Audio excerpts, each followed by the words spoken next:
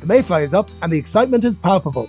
Wherever you are in Ireland, the lakes and rivers are soon to be hatching with mayfly soon. And to help you improve your catch rate this season, we've introduced a Mayfly Tactics Masterclass with international angler, guide and renowned tyer, Jackie Mahan. If you want to learn about setup, tactics, conditions and flies, then head over to www.irelandonthefly.com/masterclass, where you can find out all the details to access the recording and Jackie's notes. If you want to catch that difficult fish or try out new tactics, then this masterclass is for you.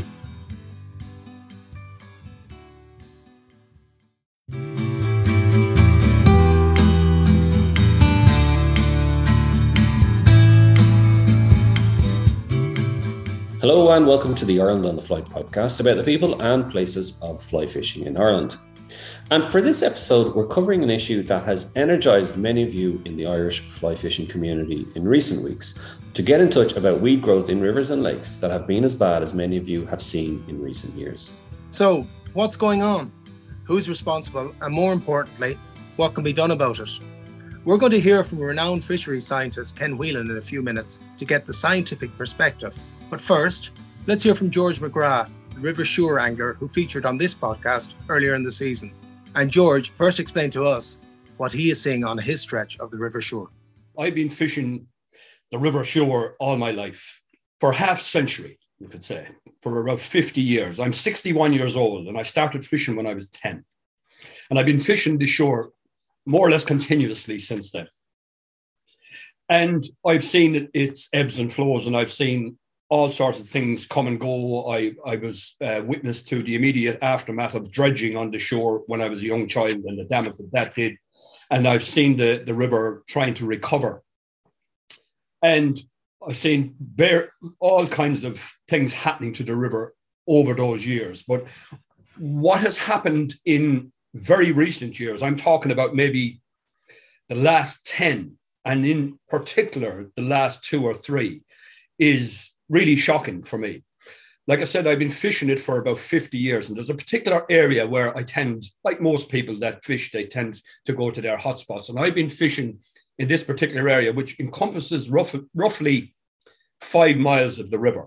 So like if I was going fishing, it's only 5 minutes from my door, hop in the car. In 5 minutes, I'm at Camas Bridge, or in 10 minutes, I'm at Ballycarden, or somewhere.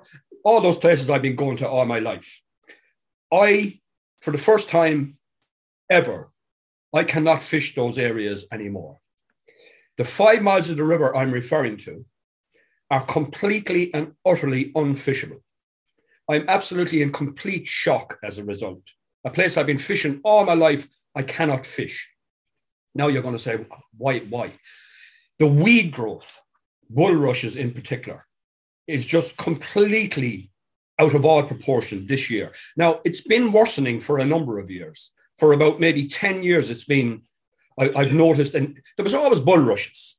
You know what I mean? When I was a kid, we'd see bulrushes in the summertime and we'd remark on them because they were like an exotic species, if you know what I meant. And you'd only see them here and there, and an odd one here and there. But now, I went to Mantle Hill last week with a view to going fishing.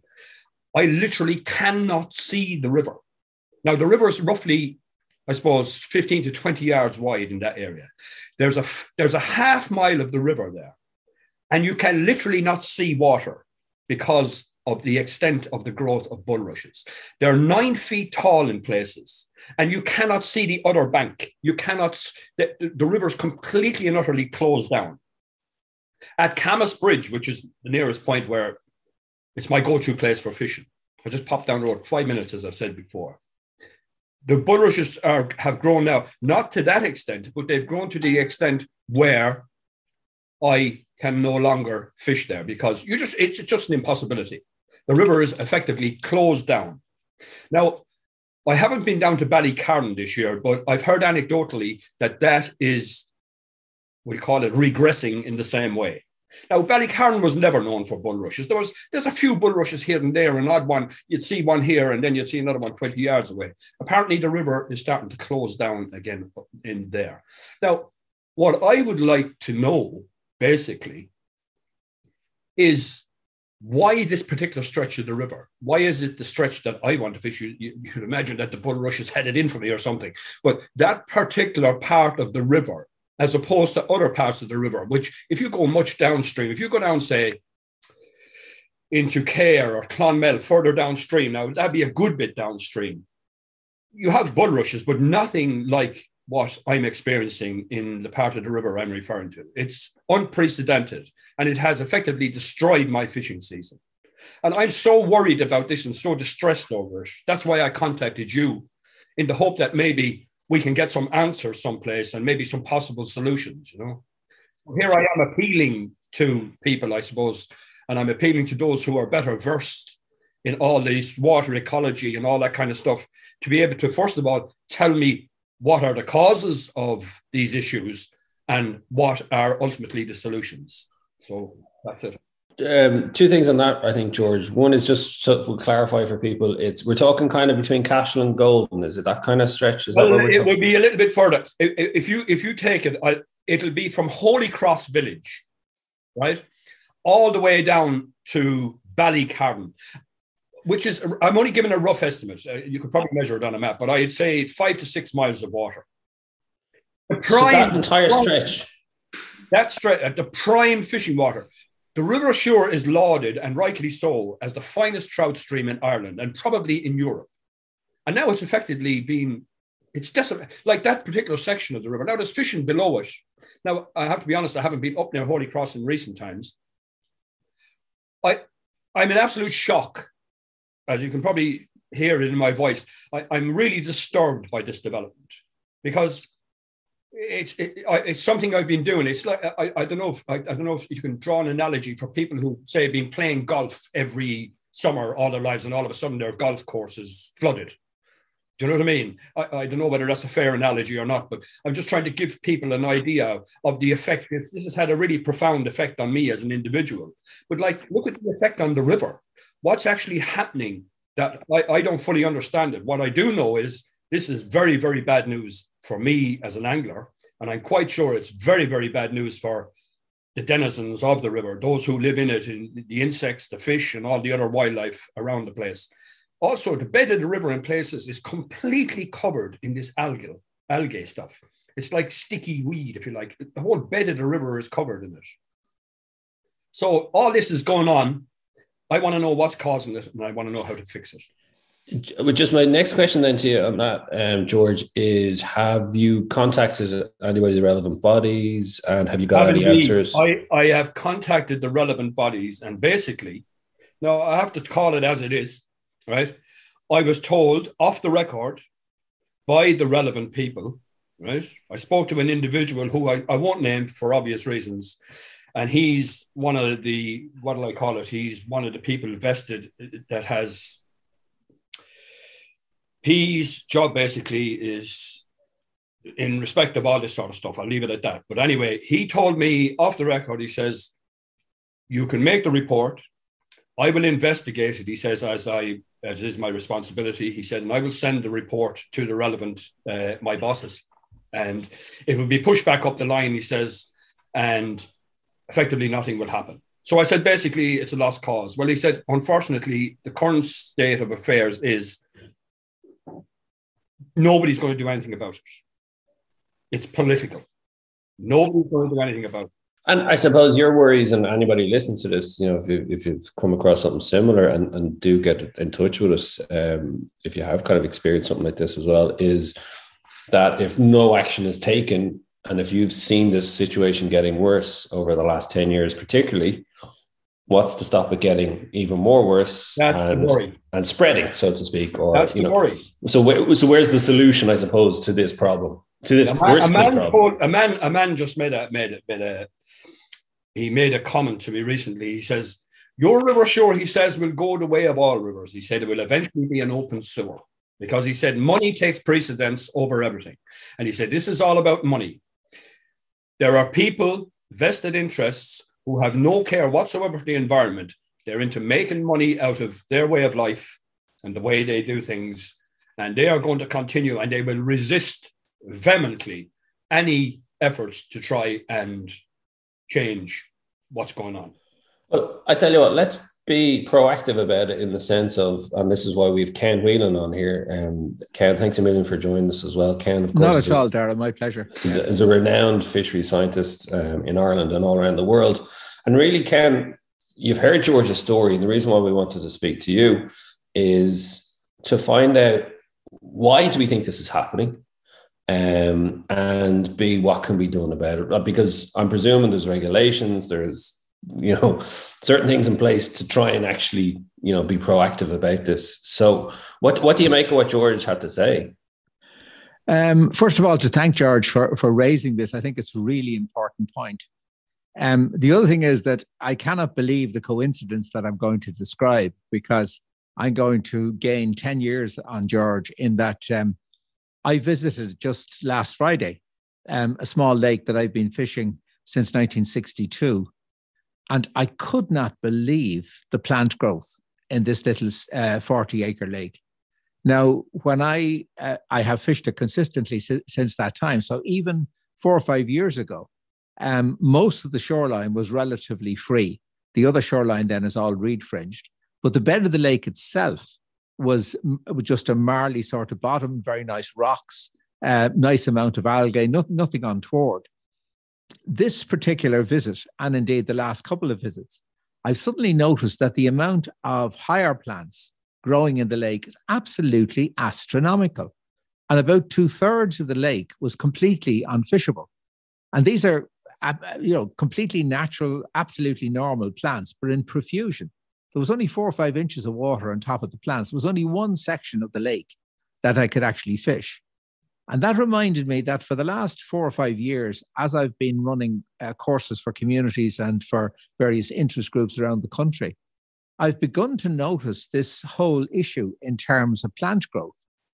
And I think there's 2 or 3 things working in terms of what George is describing. Now, I obviously can't speak in any detail at all about the shore in terms of that particular stretch. I haven't been there for a good few years, so I can't comment on that. But I can see so many parallels in terms of what I have seen. So let me just try and disentangle this into a few little pieces, because as I say, I think there's 2 or 3 things happening here. First of all, there is no doubt about it that, again, over the last 5 to 10 years, the amount of extra nutrients that our rivers have seen has been quite shocking to me in some instances. I had a situation in Carlow last year that I really could not believe in terms of enrichment in a stream. I also had to ring several different contacts 2 years ago on the River Boyne. And what was happening there is just what George was explaining when he mentioned about this weed growing on the bed of the river. So the blanket weed concentrations on the Boyne at Slane a couple of years ago were really the biggest, the highest I have ever seen. They were really, really thick, to such an extent that I was very concerned that there might be a fish kill. Because what happens is, if you have a huge amount of plant life, you get a superabundance of oxygen during the day, but you get the opposite then by dawn, where the plants have been releasing carbon dioxide all night. And I was quite concerned. And I must say that Meath County Council and a group of folks I'm going to talk about a little bit more from LawPro, they gave me enormous assistance, went down and surveyed the river and so on. But there's no doubt that the river had a superabundance of phosphorus in there. There was too much nutrients getting into the river. So I think that's probably been replicated in other rivers as well. The third thing that I certainly noticed down the decades is that if you have a situation, and I can think of the Clare Galway, which is quite similar to the shore, a big limestone river, the Boyne that I know particularly well, I could bring George to stretches of the Clare Galway and the Boyne that would mimic what he's now describing on the Poor Unfortunate Shore. And what happened on those 2 rivers was that because of arterial drainage, you had all the bank cover removed. You had a situation where all of the light was suddenly getting in at the bed of the river. A lot of the gravels were actually taken out of the river during the drainage, and a huge amount of very rich silt was left in the bed of the river. The one thing we had, very, very large growths of reeds. So I think what we have is a situation where all of this is now meeting climate change. And I have absolutely no doubt, if you look at the data that has been collected in Scotland, it's extraordinary in terms of the way water temperatures have been going up in Scotland over the last 5 to 10 years. So if you have a combination of extra nutrients, a combination where a lot of the bankside vegetation has either been thinned or removed, and you have a huge amount of extra light, well, that is just bonanza time as far as plants are concerned. And that means then you're going to get, I think, what I've seen and what George has seen, unprecedented growth in terms of the plant life. And we really do need to be aware of this.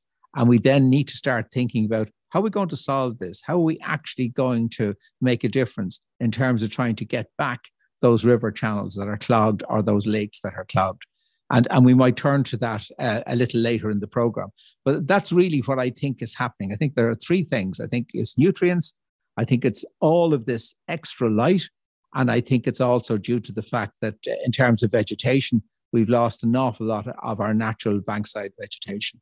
And thanks a million for that. And we will come back to some of those issues that you've raised there. Tom, I just want to quickly come to you because in the Carb, and even Ken mentioned the Clare Galway as well. What's been your experience out west? Have you seen much of this? Well, I can only say it on my own side, anecdotal. And the first thing I'll say is I kind of know a bit, first of all, how George feels walking down and seeing a sort of an attack of bulrushes, for want of a better word, because I remember going into Rinneroon Bay when the Largo siphon had taken over and the African pondweed.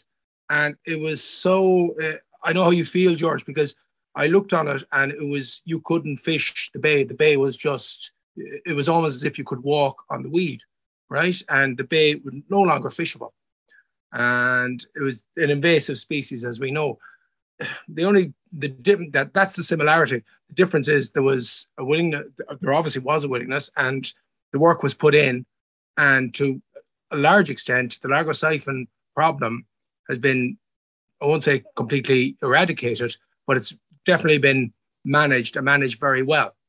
And so I don't see it as a huge problem right now at the moment, but I really know how you felt, George, when you said that, because I remember seeing that and not knowing, and it was a gut-wrenching feeling. Oh my God, this is happening. This is what I know is changing, you know, with what you said, you know, what you've known for 50 years is changing. And to see that. Now, the similarities there. The other thing, as I'm saying, the dissimilarity is the willingness was there and the work was done. No, that's just one problem. What am I seeing anecdotally? There's no doubt I'm seeing more weed growth. Yeah, definitely. I have to agree with that. I've been on mask now the last couple of days, and I'm seeing weed in places I haven't seen weed before. There's one place I pulled away from fishing today because I reckon if we caught a fish in it, wouldn't have landed them. And that was in about what would have been 12 foot of water. So yeah, I'm definitely seeing more weed growth. But now this is all I can say from my own side. It's anecdotal. You know, it's my own experience of fishing that part of the lake. For that part, I've been fishing it for 25 years, and I've never seen as much weed in it as I have this year. Ken, can I ask you what happens? Let's take a river. If this, like, take the Suir, you know, or any stretch of river that something similar is going on. If this isn't addressed, Ken, what ultimately happens? Does it just get worse and just ultimately choke up the river in those stretches? Like, what does happen? The first thing to say is that, and that's why I was careful to say that really I can't obviously diagnose at a long distance what's happening in the Suir. Each river obviously has its own features and it need to be looked at in its own right. But in general, yes, you could get to a situation where it comes completely and totally choked. What happens when it gets choked? People start ringing OPW or the county council to go and drain it. So that would be one of my big worries, is that people might think the only solution would be to try and drain the river because it was being choked with weeds. So I think we need to be very careful about that particular aspect of it. But we do need to start thinking about this and tackling it. And as I say, there are certainly solutions out there in terms of how we can approach this. But the most important thing is any particular stretch that's affected in this way, or a lake that's affected in this way, it is important that it's surveyed, first of all, to make absolutely certain that the steps that you take are suitable for that particular stretch of water. Okay. A couple of things that just occurred to me there while you were talking, Ken, and one of them was you spoke about the extra light. And I understand that plants, obviously, if the more light they get, the faster they'll grow, and the more will grow, so to speak. But the stretch I'm talking about, and the shore in general, which I'd be very, very familiar with, I would say that there's very little, if any, change in terms of the bankside growth, in terms of trees and bushes and all that. There hasn't been a whole lot of change, only natural change. There hasn't been any great cut down of bushes or trees or anything along the banks. So I would say that the light has remained more or less consistent down through the years, right? Now, I don't know, Ken, whether you're familiar. I've no doubt you're familiar with the bulrush in particular, right? Now, I know very little about the particular types of vegetation that grow in rivers, but the bulrush in particular, right, has grown massively. Why would, maybe you can't answer this question, maybe you can. The bulrush is a particular problem. Basically, it's the bulrush that's choking the river. Now, we have that weed on the bed of the river as well, and we also have the algae and all those other problems. But the bulrush, if you look over the bridge of Camas, for instance, it's hard to see the river with the amount of bulrushes that are there. Do you understand the point I'm trying to make here? That why have the bulrushes all of a sudden? Well, it hasn't happened. It's been happening gradually, but now it seems to have accelerated madly in the last 2 years, last season and this season. Well, I think, George, that I'm certainly no botanist, so I can't honestly answer directly your question. I can give you some of my own ideas in terms of having watched this for so many years. There is no doubt about it that post-drainage, the bulrush is the big issue in terms of the silt and in terms of its ability to be able to hold back the water and to really, really do an incredible job at clogging the river. So that's why I'm delighted now that you mentioned the fact that the vegetation is still intact. So that's why it's very difficult for me to generalize, because unless you actually see the stretch of river itself, you can't really, you can't be going sort of guessing madly as to what's causing the problem. But there's no doubt about it that even if you have the vegetation, we are seeing very intense light now as a result of climate change. And we are seeing all sorts of different changes in terms of temperature. So certainly there has been, again, as I mentioned, in Scotland, I know IFI are doing some great work on this now as well. There's a lot of changes happening in terms of water temperature. So even if you don't have huge amount of extra light where you are, the temperature regime may be changing. If you get a mix of temperature regime and a change in the nutrients, the blanket weed to me and the algae, that is saying to me, that phosphorus, it's saying to me enrichment, it's saying to me, is there a problem in terms of a treatment plant? Is there a problem in terms of dairy farming? Is there a problem in terms of piggeries? So these are the sort of things that will load in the phosphorus, not to the extent where it will immediately kill fish, but you have an enriched environment.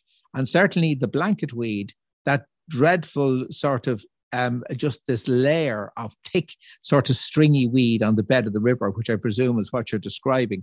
To me, that's always a sign of the extra nutrients going into the river. Yeah, so the river itself really has to be managed. So I rang the county council and I asked to speak to someone in the environment section, the relevant section, to make a complaint about this, and I did.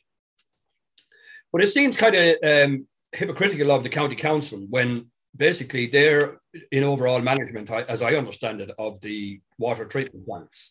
Now, maybe it's Irish Water now, but I think they're the same people, aren't they, really? And we have storage plants along the shore, and they're pumping raw sewage directly into the river, right? Bear in mind, as I've already said, that this is the finest trout stream in Europe. It's a jewel in the crown of Irish river fisheries. We have raw sewage pumping in directly below towns and villages all along the shore. I'll just talk about one here locally, right? The village of Golden, the beautiful little village of Golden, one of the most picturesque little places in Ireland. The shore flows through it there, and if you look over the bridge, you will again see the bulrushes in profusion, but nonetheless, it's a beautiful place. About 70 to 100 yards just below the bridge, there's a pipe coming out of the little storage plant, if you like, it's an overflow. Because when they built the storage plant, there was only X amount of houses. Then there was a whole heap of more houses built in there, and they never upgraded the sewage plant to cope with the stuff. So now it just pours directly into the river. Now, I complained, the local club here have been complaining about this and making representations to the relevant authorities and various elected officials over the years. And we got promises here and we got promises there, and nothing was ever done. So the council, in all fairness, like, how can they go around and enforce the laws on pollution when they are some of the main offenders? Do you know what I mean? It seems like the whole system is, there's something fundamentally wrong. Let's talk about the system, actually, George, because I suppose this is the thing, is to try and find solutions. And I think my experience, and I think it's the frustrations of people, probably people like yourself as well, is that, and correct me if I'm wrong here, Ken, the kind of way to get at it is actually kind of maybe a more longer, winding kind of solution that it's not going to be solved overnight, but unfortunately we have to go through the kind of processes to get there. So Ken, you might just maybe explain to us, in George's situation and any other angler, if you see something like what George has described, what can and should be done? Yeah, and I think this is really important that people understand this. And I'm surprised that what I'm going to explain now, that people aren't more familiar with it, but I'm constantly coming across a situation where people aren't aware of the changes that have happened since 2015. So around 2015, there was a new organization set up called the Waters and Communities Organization. Originally, it had the acronym LawCo. It's now called LawPro. And the idea there is to make sure that, exactly as George is doing, that local people can give voice to their concerns in relation to water, that they can start to take charge of their own issues in their own areas. And as far as possible, obviously it'd have to be whoever, Irish Water, County Council, whoever, would solve the bigger problems. But in terms of actually being able to identify that there is a problem, and in terms of putting on the pressure that's needed to prioritize those particular issues being solved, that's really the structure that now exists. So what you have in each area is you have a community water officer that's belonging to this particular group, LawPro. And in addition to the community water officer, and those people are excellent, and they should be the first port of call for anybody like George that has a problem, because they can actually make contact with the key people, if you like, in terms of those particular stretches. So the first thing that needs to be done, as I said earlier, I would say this, wouldn't I, as a biologist, but you do have to do a survey, first of all, to find out exactly what is the problem and what is causing it. But having done that, there is a possibility now through LawPro for community groups to actually get trained in terms of being able to start doing citizen science assessments of their own particular streams, and to be able to note, most importantly, the changes that are happening, and then to be able to approach county councils and so on in a very structured way to see what might happen in terms of providing solutions. So in terms of the actual solutions, let me give you one example of something that I've been watching for the last couple of years, which is an absolutely stunning success. So there's a major tributary of Lough Ennel that I have known since I started to work in the mid-70s. And it really was in places in a fairly bad way because of intensive agriculture. As a result of that, a bay in Lough Ennel called Lilliput, which forever and a day has been a main swimming centre in the Midlands, it hasn't got its blue flag for the last 3 or 4 years because of water quality issues in the bay.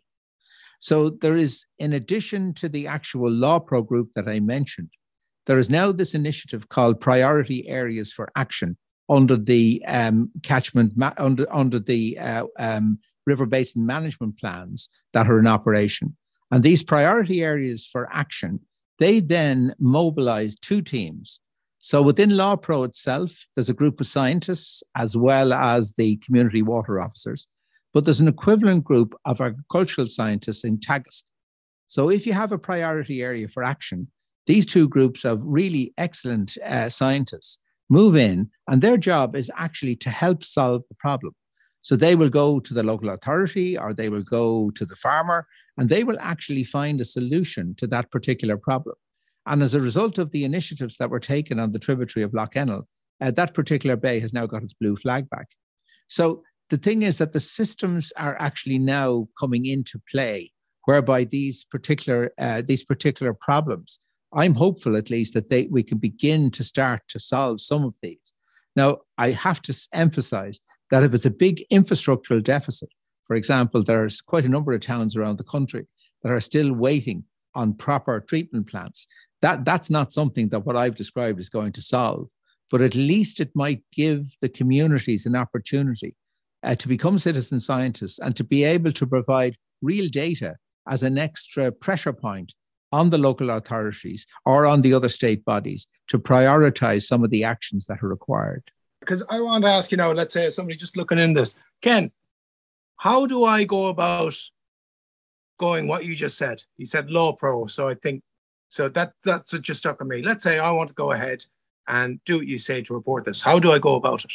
So what you do is you basically just pick up your phone there or pick up your iPad and just Google in waters and communities. It's lawaters.ie is the website. So that's local LA as in local authority. So lawaters.ie is the website. And you'll see headings there. One will say catchment group, I think. The other will say community group.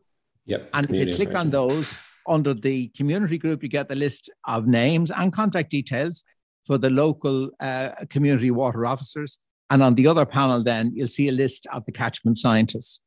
And the other thing I should say, and again, this may not be of great benefit to lay people, but we should be aware of this because I think, again, it's a big plus. We had experience of a big negative as well that I'll explain that really puts this in context. All of what George was talking about, all the issues in relation to the discharge points for the treatment plants and so on, all of those data are actually captured on websites. We have full public information available in terms of the issues that are there. So a colleague of mine recently was attempting to get similar information in Northern Ireland. It took him months and months and months because it's not public information. Whereas with us, all of the information that is collected by the EPA, the information that's collected by Irish Water in terms of the treatment plants, that's all publicly available. But the big advantage that you have is that if you mobilize small groups that then become technically competent in terms of what they're looking for, they can actually see the improvement or the disimprovement in their local waters through all the data that's captured. So it is there. But what I find is that some of these official sites, they are so enormous that it's actually very difficult for a layperson to try and find their way through the enormous amount of information that's there. But I think it is reassuring that the information is there. Just while it occurs to me, because I might forget to ask the relevant question later on, Ken, just speaking about the one, I'll just use this as an example, right? The outflow in the village of Golden, right? The smell there is horrific at times, right? We have the outflow from, I can't remember how many houses are involved, but basically what's happening is those houses, everything that comes from the washing machines, the sinks, the showers, the toilets is going past the little treatment plant and directly into the river, okay? This is well known locally, and representations have been made to the council by various local community groups, and the angling club in particular is years and years and years making representations to the council and the relevant people in the council, and nothing is ever done. It's just so frustrating. I don't know how much it would cost, but like Golden is a small village, and again, I'm only using that as an example. Surely, with that much pressure exerted on the council over such a protracted period of time, this has gone on for more than 20 years, and nothing has ever been done. It's just so frustrating for the local people and for everyone involved. This is, I don't know, Ken, maybe these new systems or whatever, but I'm kind of gone a little cynical. I have to be honest about it. Law Pro or whoever they are, I don't know whether or not they're going to make any real difference, because ultimately they're going to be making the same representations that we've been making all along. What difference is that going to make? Because these people just seem to be immovable. Well, I mean, that's why I made the point about the infrastructure, George. Unfortunately, you're quite right. And I think you're quite right to be cynical. I can hear the passion in your voice. I know you're very frustrated. I lived through 10 years of all of the sewage from Tala going into my local river. And that pipe pumped away for 10 years and nobody did anything about it. so I know exactly the way you feel about this. But at this stage, there's definitely, again, a situation in many towns where the plants are small. And what happens is when you get an abundance of material going in, or you get a lot of flood water going in, the plant has to be bypassed because it can't actually handle the amount of material that's coming in. And as far as I understand it, I think Irish Water are trying to move down the list in terms of trying to solve these particular problems as they go. But you said, I mean, what benefit would you have if you have a law pro or whatever in place? Well, I think the great advantage is that you have a very structured argument then to make. It's an argument that's actually based on numbers, and an argument that's based on results that are actually collected by the community itself. And I've seen this in action in terms of a couple of small streams here on the East Coast. And the difference it has made when you had an active citizen science group in an area is quite extraordinary. There's one little stream just south of me here, just a border stream between Wicklow and Dublin. And the community there has managed to lift the water quality in that stream from, it's usually based on a water quality system of 1 to 5. From, if I remember right, I think it was 2 to 3. It's now 4 to 5. They've also got funding as well to put in some fish passes because there was impassable barriers on the stream. All of that was done through this particular initiative. So I think certainly it can at least help. I'm not saying it's any way is it a magic bullet, but it can help. Can I ask you, Ken, how long, like take the Lough success story, how long did that process take?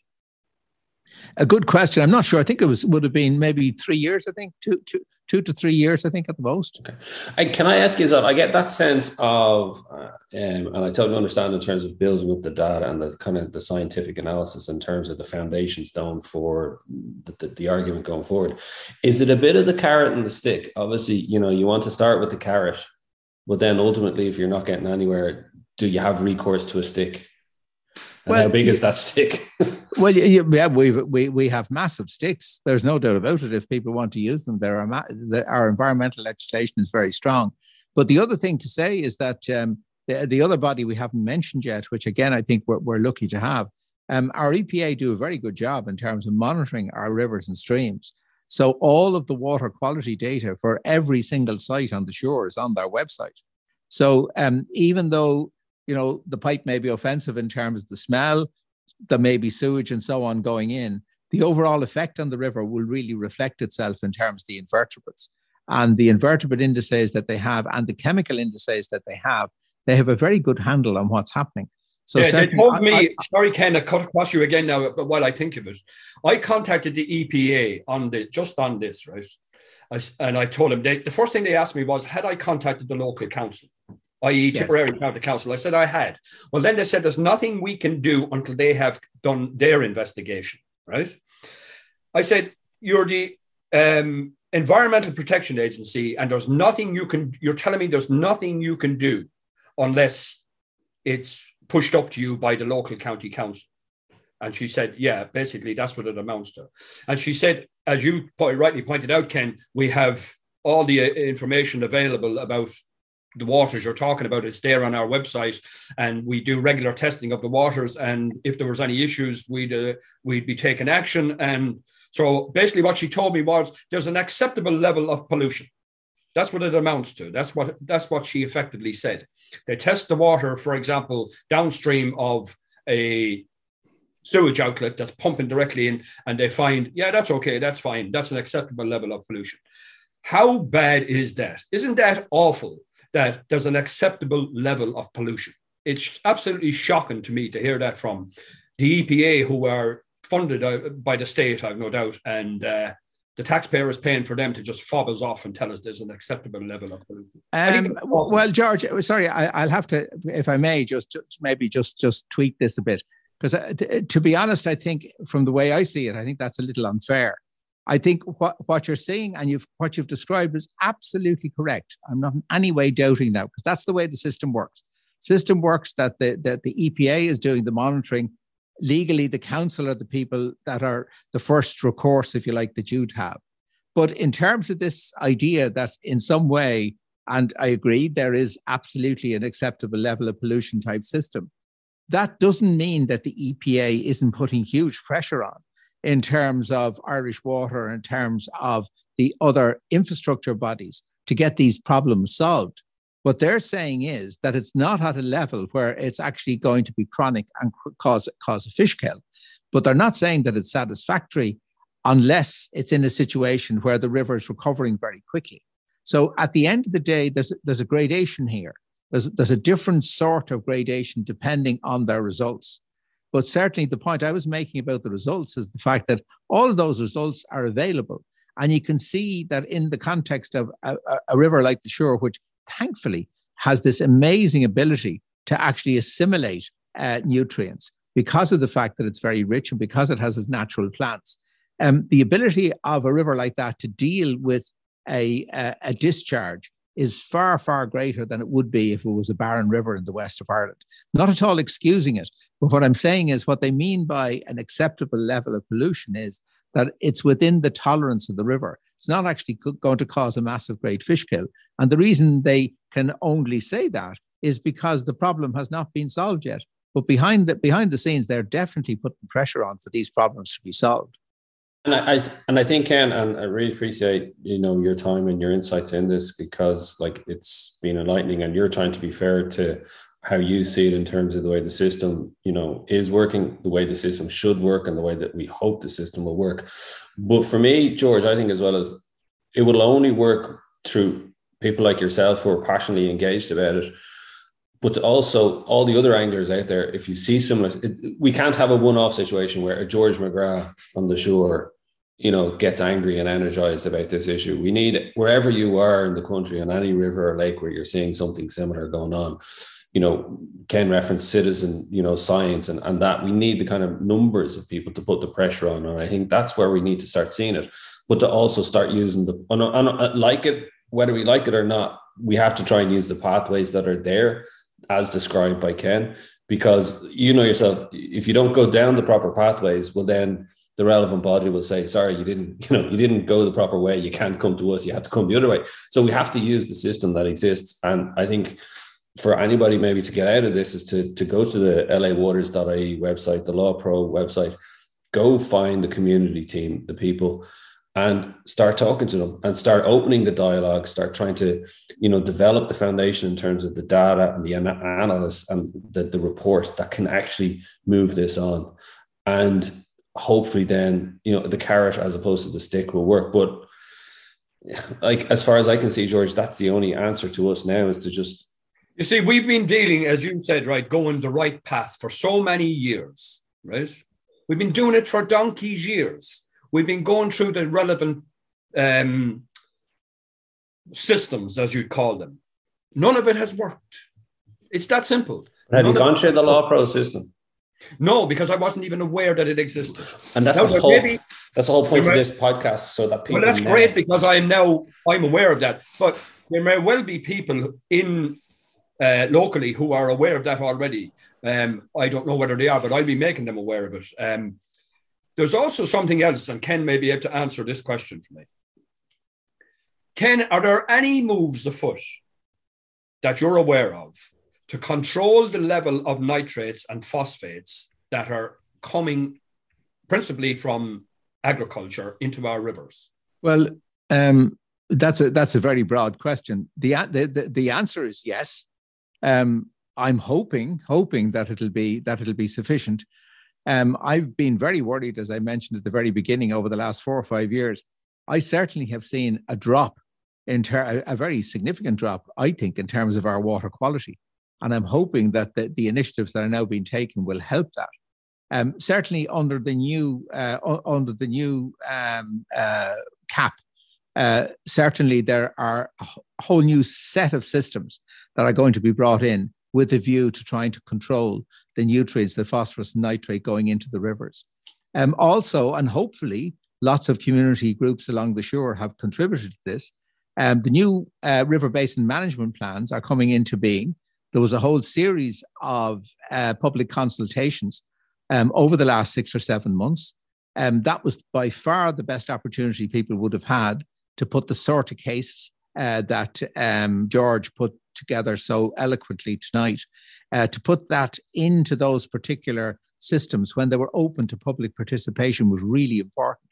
So under the new river basin management plans, in combination with the new CAP systems, and also in combination with this idea of the priority areas for action, which was piloted over the last 5 or 6 years and now going to be expanded, there is great hope at this stage that we can start to put manners on this, because it's really, really urgent that we do. And if you have a combination of nutrients coming in because you have a poorly functioning sewage treatment plant in combination with a system where the river's already under huge pressure because of nutrients from agriculture, well, that river is in real danger. And we really do need to lessen the pressure and the potential impacts that may occur in those streams. Look, George, I want to thank you again for highlighting this issue. And I think the more that we can highlight these issues, the more we can bring it to the fore, the more that we can make people aware, make the relevant bodies aware, and have more numbers of people like yourself, and going through the law pro system and the river basement, the catchment programs, all that kind of stuff. We just have, you just have to keep hammering home the message, and I know it's frustrating, and by God, when you get to the river and you realize you can't fish it and it's being choked, it really does frustrate and anger you as well. But Ken and George, thanks a million for your time. Thanks a million for your insights. And we will follow this story with interest going forward. Thanks, George. Our thanks to George McGrath and Ken Whelan for joining us on the show. And don't forget to rate, review and follow the Ireland on the Fly podcast on Apple, Spotify or wherever you get your podcasts from. Plus, you can keep up to date on IrelandOnTheFly.com as well as on Instagram. And myself and Tom will be back with another episode about the people and places of fly fishing in Ireland.